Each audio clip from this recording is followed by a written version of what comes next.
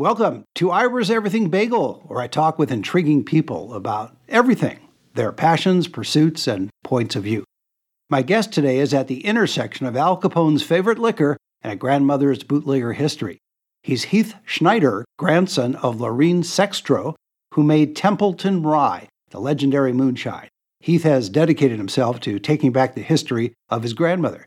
For everything about Lorene and her bootlegging recipe and products, go to Sextros, Sextros, Sextros.com or IowaLegendaryRye.com. And you can follow Drink Sextro on Twitter, Instagram, and Facebook. And Heath, welcome to the show.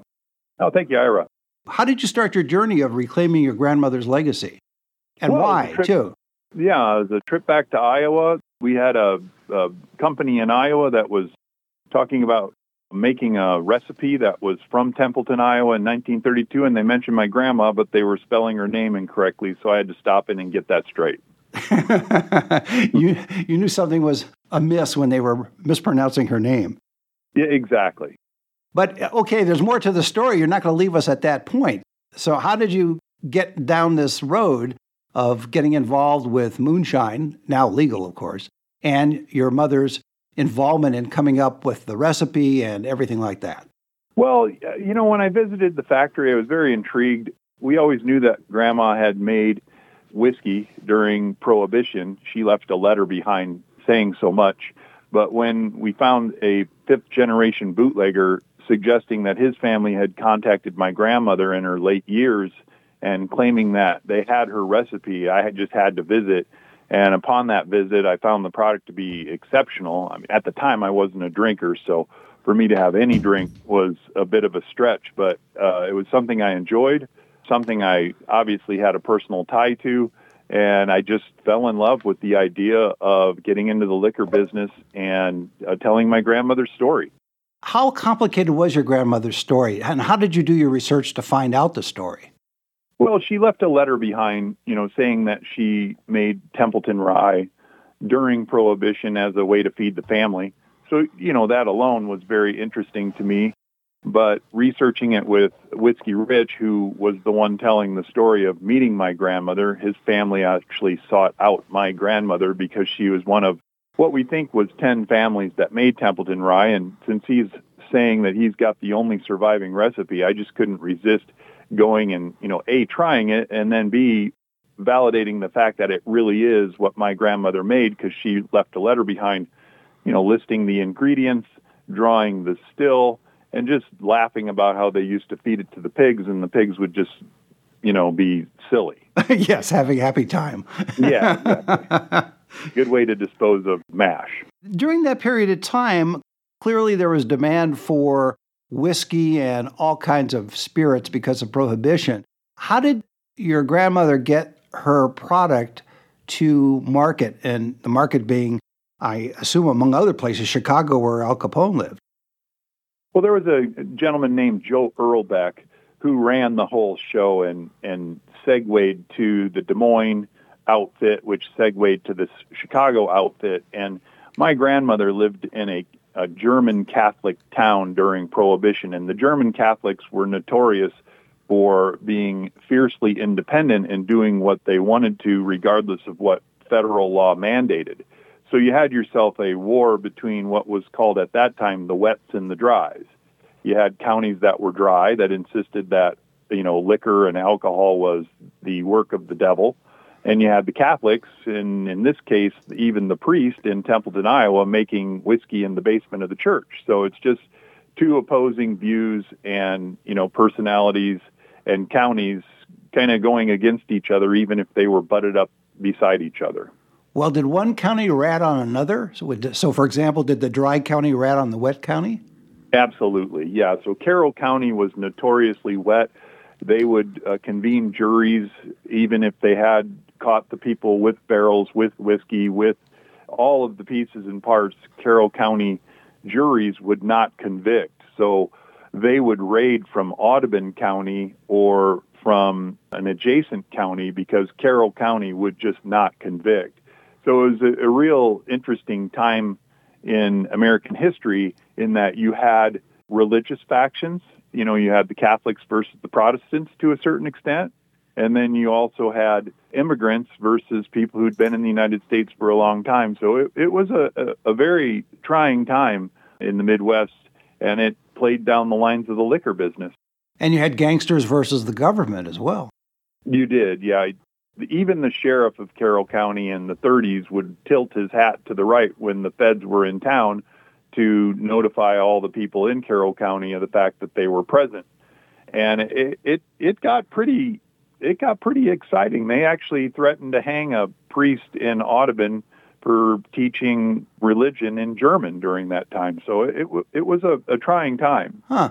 I want to talk a little bit more about Whiskey Rich in a moment, but when you started your research, you relied, as you mentioned earlier, some of it on Whiskey Rich, but did you go to the local libraries in that area to do more research, or how did you end up researching more of your grandmother's legacy? Well, the story of Templeton Rye has been told for years. It's an interesting story because, number one, it's true, and number two, it comes right out of where I'm from. You know, I was born and raised in Crawford County. My whole family's from Carroll County. Those counties sit side by side. So it's kind of like researching one's own history prior to being around. So, you know, that was a natural interest for me. And then going on YouTube and watching PBS specials about Templeton Rye and knowing that my grandmother played a part in that, it's very interesting. And then reading books, there's been a book that was written called Gentleman Bootlegger that gets into a lot of the details of Templeton Rye. And the story's just a piece of American history. So all of that together, I've probably put thousands of hours into researching that time and that place. And, you know, keeping in mind that town's only 350 people today. It was only 350 people back then, yet they hung a whiskey barrel in the Garland during Christmas for Prohibition. I mean, that's just such a bold thing to do, no matter who you are at what time, you know? Yeah. Did you discover any oral histories of either your grandmother or any of your grandmother's contemporaries? Oh, yeah. Again, if you go to YouTube, you can find hundreds of people claiming provenance to whether it be Al Capone or the priest or having an aunt or an uncle that had some part in it. I mean, the whole town was in on it, and they really weren't going to be told not to do that. So I think my grandmother was but one of many that took it upon themselves to do what they were going to do to feed their kids. Well, when I'm referring to oral history, were there any recordings made by your grandmother where she sat down for an interview or she made a speech, anything like that? It's funny you should say that. My Aunt Becky just told me this weekend that she has a video of talking to my grandmother about how she met my grandfather, how she bootlegged back then, and we're putting all that video together. We can't wait to share it with the public because at that time she's in her 90s. And even then, she'd look over her shoulder before she'd tell stories because she'd been kind of indoctrinated into the fact that was wrong. Right. Yeah. No, I think that'd be great. It'd be good on the website. People get a sense of what she was like, even in her 90s. We're going to do that for sure, and I can't wait to share it because you can see the bootlegger in her, even though she did it in her, early 20s. You can still see it in her 90s that it was something she was proud of. But she, also realized it was something she could get in trouble for if she were caught. I assume the idea was that she looked at it as a way of providing for the family. That's it. Yeah. My grandmother, by no standard, was a gangster. In fact, she was extremely religious. She was an integral part of the community. She was a midwife for many years, and she did it out of necessity. They're farmers. During the Depression, you can't sell pigs, cattle, eggs. Therefore, you sell what you can sell, and that was whiskey. The German Catholics in Templeton, Iowa became world famous for taking a bread baker's approach to making whiskey, and that approach was so exceptional and so different that it became to the point where it supported the whole community. While many communities were failing, Templeton, Iowa, the Templeton, Iowa Bank did very well. What do you mean by bread baker's approach? Well, the recipe for Templeton Rye is famously known as water, sugar, rye, and yeast. And the exception in there is sugar. Almost all liquors in the world today, especially whiskeys, cannot have sugar in the mash bill. That's an old pre-Prohibition, during Prohibition recipe style. But Grandma also used bread baker's yeast. A lot of people don't realize that yeast is the X factor in making liquor because the yeast will kick out alcohol, and it's the process of yeast eating sugar to get to alcohol. So that yeast plays a very important part. And in Templeton Rye, they would take bread baker's yeast and sugar to get the flavor profile they were seeking. Last but not yeast, in other words. Right, exactly. Yeah. I mentioned in my opening about it was Al Capone's favorite liquor. How were you able to discover that? Or is that part of that's just out there anyway and then you just came upon it? Or were you digging a little bit deeper to find this out? It's a well-known fact. Al Capone was known to like Templeton Rye. He would send his group down to Iowa to get Templeton Rye, and his quote was, it was the good stuff. They like to call it the good stuff.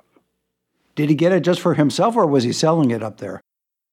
Strangely, Al Capone wasn't a big drinker, according to history, but he did find Templeton Rye to be exceptional, and what's said to be the fact on that is that he liked to give it as a gift to his friends and refer to it as the good stuff. Ah, okay. But was he also selling it too, or is it just for the gifts to friends, that type of thing? Oh, no, he was selling it. Okay. My grandmother, in her letter, said that they were making 300 gallons a day at the farm, and she would house the bootlegger in her home in the attic 6 days out of the week. He'd go home for church on Sundays, and the fact in her letter was that they were paid 75 cents a gallon for the use of the farm. Interesting operation. The part that I find fascinating is not so much the use of trucks to get this great stuff to Chicago and other places, but they would use the train as well. But how did they manage that if it was illegal? Oh, they'd stop the train. They'd unload the train and they'd reload the train. The train actually passes within a mile of my great-grandfather's farm and where my grandfather farmed. And stopping the trains was not as unusual as you would think for transportation of liquor products. It was pretty standard, in fact. When you say stopping the train, are you talking about law enforcement authorities stopping the train or the bootleggers stopping the train? Bootleggers stopping the train. Okay, so they're using the empty cars as transportation to get product to those 4 points I described. So there was an understanding between the bootleggers and, let's say, the engineer. Exactly. Okay. Now I get it. I couldn't figure out how they were able to do that, at least coming from the official station, but they stopped along the way and loaded it up onto empty cars. Exactly. Oh, okay. In the dark of night. Of course, yes. You couldn't do it in the daytime, yeah. No, that makes sense. No, it's a funny story. My grandfather one time described hauling a horse and cart full of barrels, being warned halfway there and having to go back to the family farm and bury those barrels. I actually spent an entire summer 2 years ago with cadaver dogs searching for those barrels, actually trying to find those buried barrels from that time and place. We actually found my grandmother still in that search, but we never actually found those barrels. Well, I think you're using the wrong kind of dogs. You don't want cadaver dogs. You want barrel dogs. Everybody knows that. We went so far as to teach cadaver dogs what whiskey smells like. It took us like 2 or 3 weeks to get the dogs to identify. Right. But that's just about as crazy as I get. It had to have those barrels. I think you need those little metal detector things that can pick up the metal around the barrel. We had that too. We had a college campus out there. I mean, we went deep into trying to find these barrels. It was something my grandfather suggested on his deathbed, that he wanted my Aunt Shirley, his oldest daughter, to go out and dig those barrels up. Do you think they're still out there even though you didn't find them? That's a good question, Ira, because we sat and talked about that for so long and everybody wanted to find them. And, we found pieces and parts. We found what we thought were hoops, to the barrels, but 100 years underground, even with it being oak, is a long time for wood to hold on, especially with the weather they get in Iowa. So we had the dogs key on a number of areas, and it seemed that they were keying on the liquid more than the barrels, and we think, unfortunately, it's been lost to the ground. Oh, too bad. Yeah. Too bad. I mentioned before we come back to this, gentleman, and now is the time. So tell us a little bit about Whiskey Rich. Well, Whiskey Rich is fifth generation bootlegger. His family sought out my grandmother through, just people knowing people, and went to my grandmother to see what was different about the way they were doing things versus the way she did things. And she corrected everything they were doing wrong so that they could get to the original recipe. And Whiskey Rich has a certain perspective, I would assume, coming from that kind of a family background. Oh, yeah. I mean, Whiskey Rich uses the word allegedly quite often, first of all, because, even though people still bootleg liquor in the Midwest and in Iowa, and for that matter in Carroll County, his decision flowchart was going from illegal to legal on a ultimatum from his girlfriend, Lisa. She pretty much said, make it legally or don't come home. So that's where Iowa Legendary Rye was started, is Whiskey Rich having to go legit in order to keep his family life intact. Yeah, which you decided to do, obviously. So, well, and thank God, because otherwise it'd still be underground, and the only surviving recipe for that time and that place would be gone. Does Whiskey Rich look behind his back occasionally like your grandmother did? He sure does. At age 90, she did that, but he may do it until he's 90, too. He sure does. He's a character. Whiskey Rich still comes around the distillery. He's retired now, but he still comes around the distillery to make sure they're doing things properly and to tell a few tall tales. He's a character and someone that is a product of multiple generations of making products illegally. And I'm so thankful that it came full circle and is legal, because he saved what I believe to be a piece of American history. Does he have successors as well who can take up the legal aspect of it, or is he the end of the line from that part of the family? He's got sons and daughters that aren't involved in the business, but we've got a cousin of Lisa's that is a master distiller now. He's actually put in over 10,000 hours of fermenting and cooking under Whiskey Rich's tutelage. So Max Poland is our current master distiller, and he works it every day. I think he's in his early 30s now, and we're super excited to have him as the next generation to continue the legacy. In that kind of industry or business, it seems that it is generational, similar to farmers. You don't always get that with different kinds of trades or businesses, but when it comes to either wine or liquor, that there seems to be a generational connection. So father to son to grandson to great-grandson. It seems that way. Am I close to that? It's very true in the Scotch business, in the vodka business, in the wine business. It's not so true in the whiskey business, and one would not figure that out if you didn't bury your head in it for 5 years. But the typical whiskey business is to source a whiskey from a huge distillery, typically a multi-billion-dollar operation, because it's so much more cost-effective to buy your product from someone and then tell a story, which most consumers don't realize is 90% of the whiskey you buy is made in 6 distilleries. 6. And then the other 10% is made in a craft fashion, but it's so hard for a craft brand to get off the ground and to maintain itself because of the waiting time, the barrel aging time, and then just the scale of the investment required to market liquor in the United States. So it's a tough business. One I got into kind of thinking, it'd be fun to make something my grandmother made. In retrospect, it's a lot of work. It'd be much easier to source, like 90% of the people do. But the trick for me is that's not what my grandmother made, so I certainly can't just tell a story and, get away with it. So we've stayed to the purest side of it in that we make things exactly the way it was made in 1932, all the way from the mash bill to the fermentation style to even having the stills made in a specific fashion that are identical to that time and place. Although now it's legal in terms of your use of the still, Is the hard part for you not so much the construction of the still? I understand the costs involved in not just processing it, but marketing it as well. But how hard is it to get barrels that will work for you in terms of storing the product? Well, that's where having somebody like Whiskey Rich involved is so valuable, because they've put in the time to understand what barrel is best, what yeast is best, what temperature for fermenting is best, what still design is best. All those things are things you have to typically learn the hard way. Having a guy who comes from 5 generations of making liquor has a certain value. In addition to that, Whiskey Rich is passionate about making what he likes to call the best whiskey in the world. And so he's very attentive to the details, and he's passed that attention to detail to Max.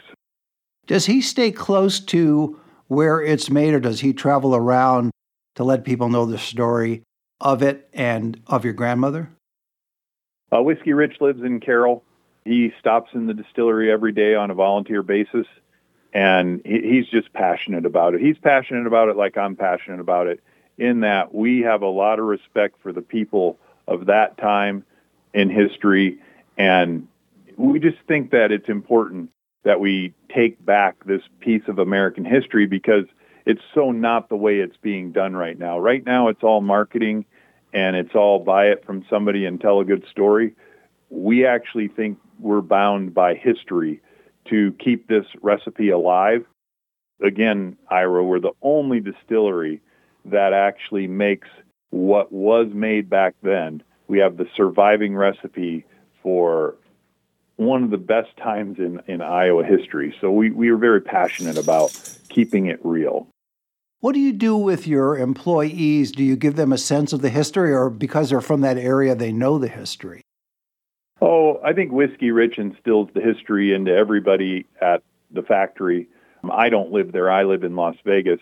So I just visit and promote the company because it's my grandma's recipe, offer financing and, financial backing to the company because of it being part of my history. So it's a passion project for me. It's certainly not a for-profit thing for me at this point. But in terms of the employees working there, is there a set story so they understand the importance of why this is being made and who's making it, or do they already know that from being in the area? They know that from being in the area. Templeton Rye is famous in Carroll County. Templeton Rye, that being the recipe from 1932, not the brand most people know. So it's a point of pride. People come into the factory every day to tell their story of their uncle or their aunt or their brother or that was involved in it in some way.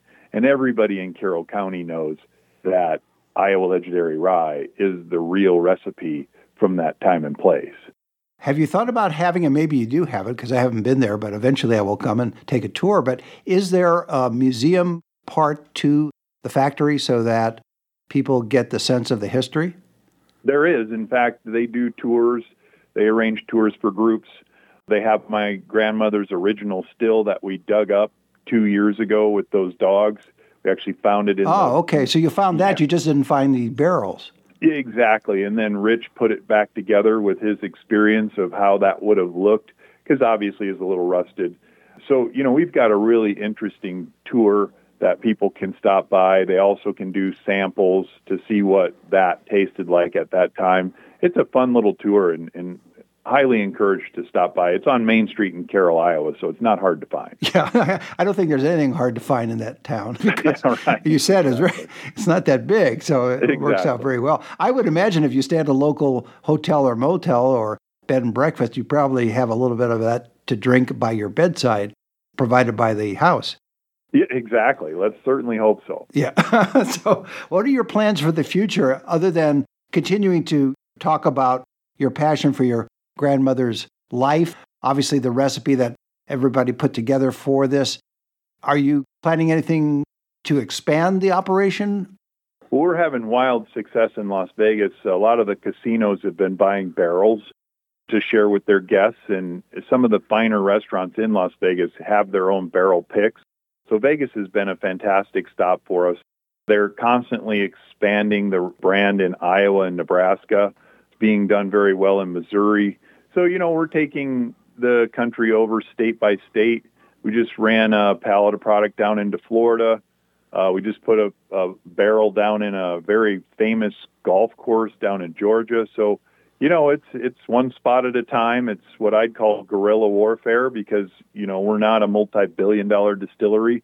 We're just a fantastic recipe. So our goal is putting liquor on lips and letting people experience the difference and hope that it catches on at some point in time.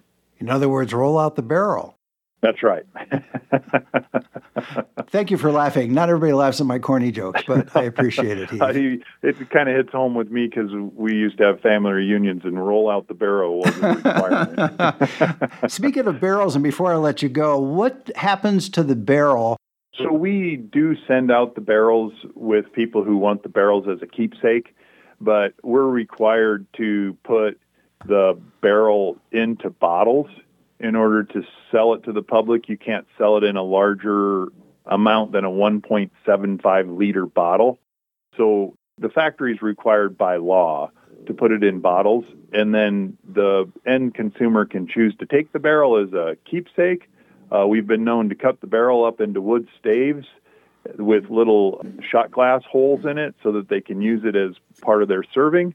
But we reuse the barrels 5 times because that's the way they did it during Prohibition, is you'd use the new barrel, that's our black label, and then we'd use the barrel 4 more times for red label. And then we've discussed sending the barrels down to Jalisco to put tequila in them because we did an experimental shipment of 6 barrels down to Jalisco, and it came out to be a fantastic research and development project. But we're not far enough down the road now to decide what we want to do with those barrels once we're done with them. Well, that's a great way to leave it. My guest has been Heath Schneider. He's grandson of Laureen Sextro, who made Templeton Rye, the legendary moonshine. Heath has dedicated himself to taking back the history of his grandmother, and for everything about Laureen and her bootlegging recipe and products, go to Sextros, Sextros, Sextros.com or IowaLegendaryRye.com, and you can follow them on Twitter, Instagram, and Facebook. Heath, thanks for being on the show. Thank you so much. I appreciate you taking the time. And join us every Thursday for a new schmear on Ibra's Everything Bagel.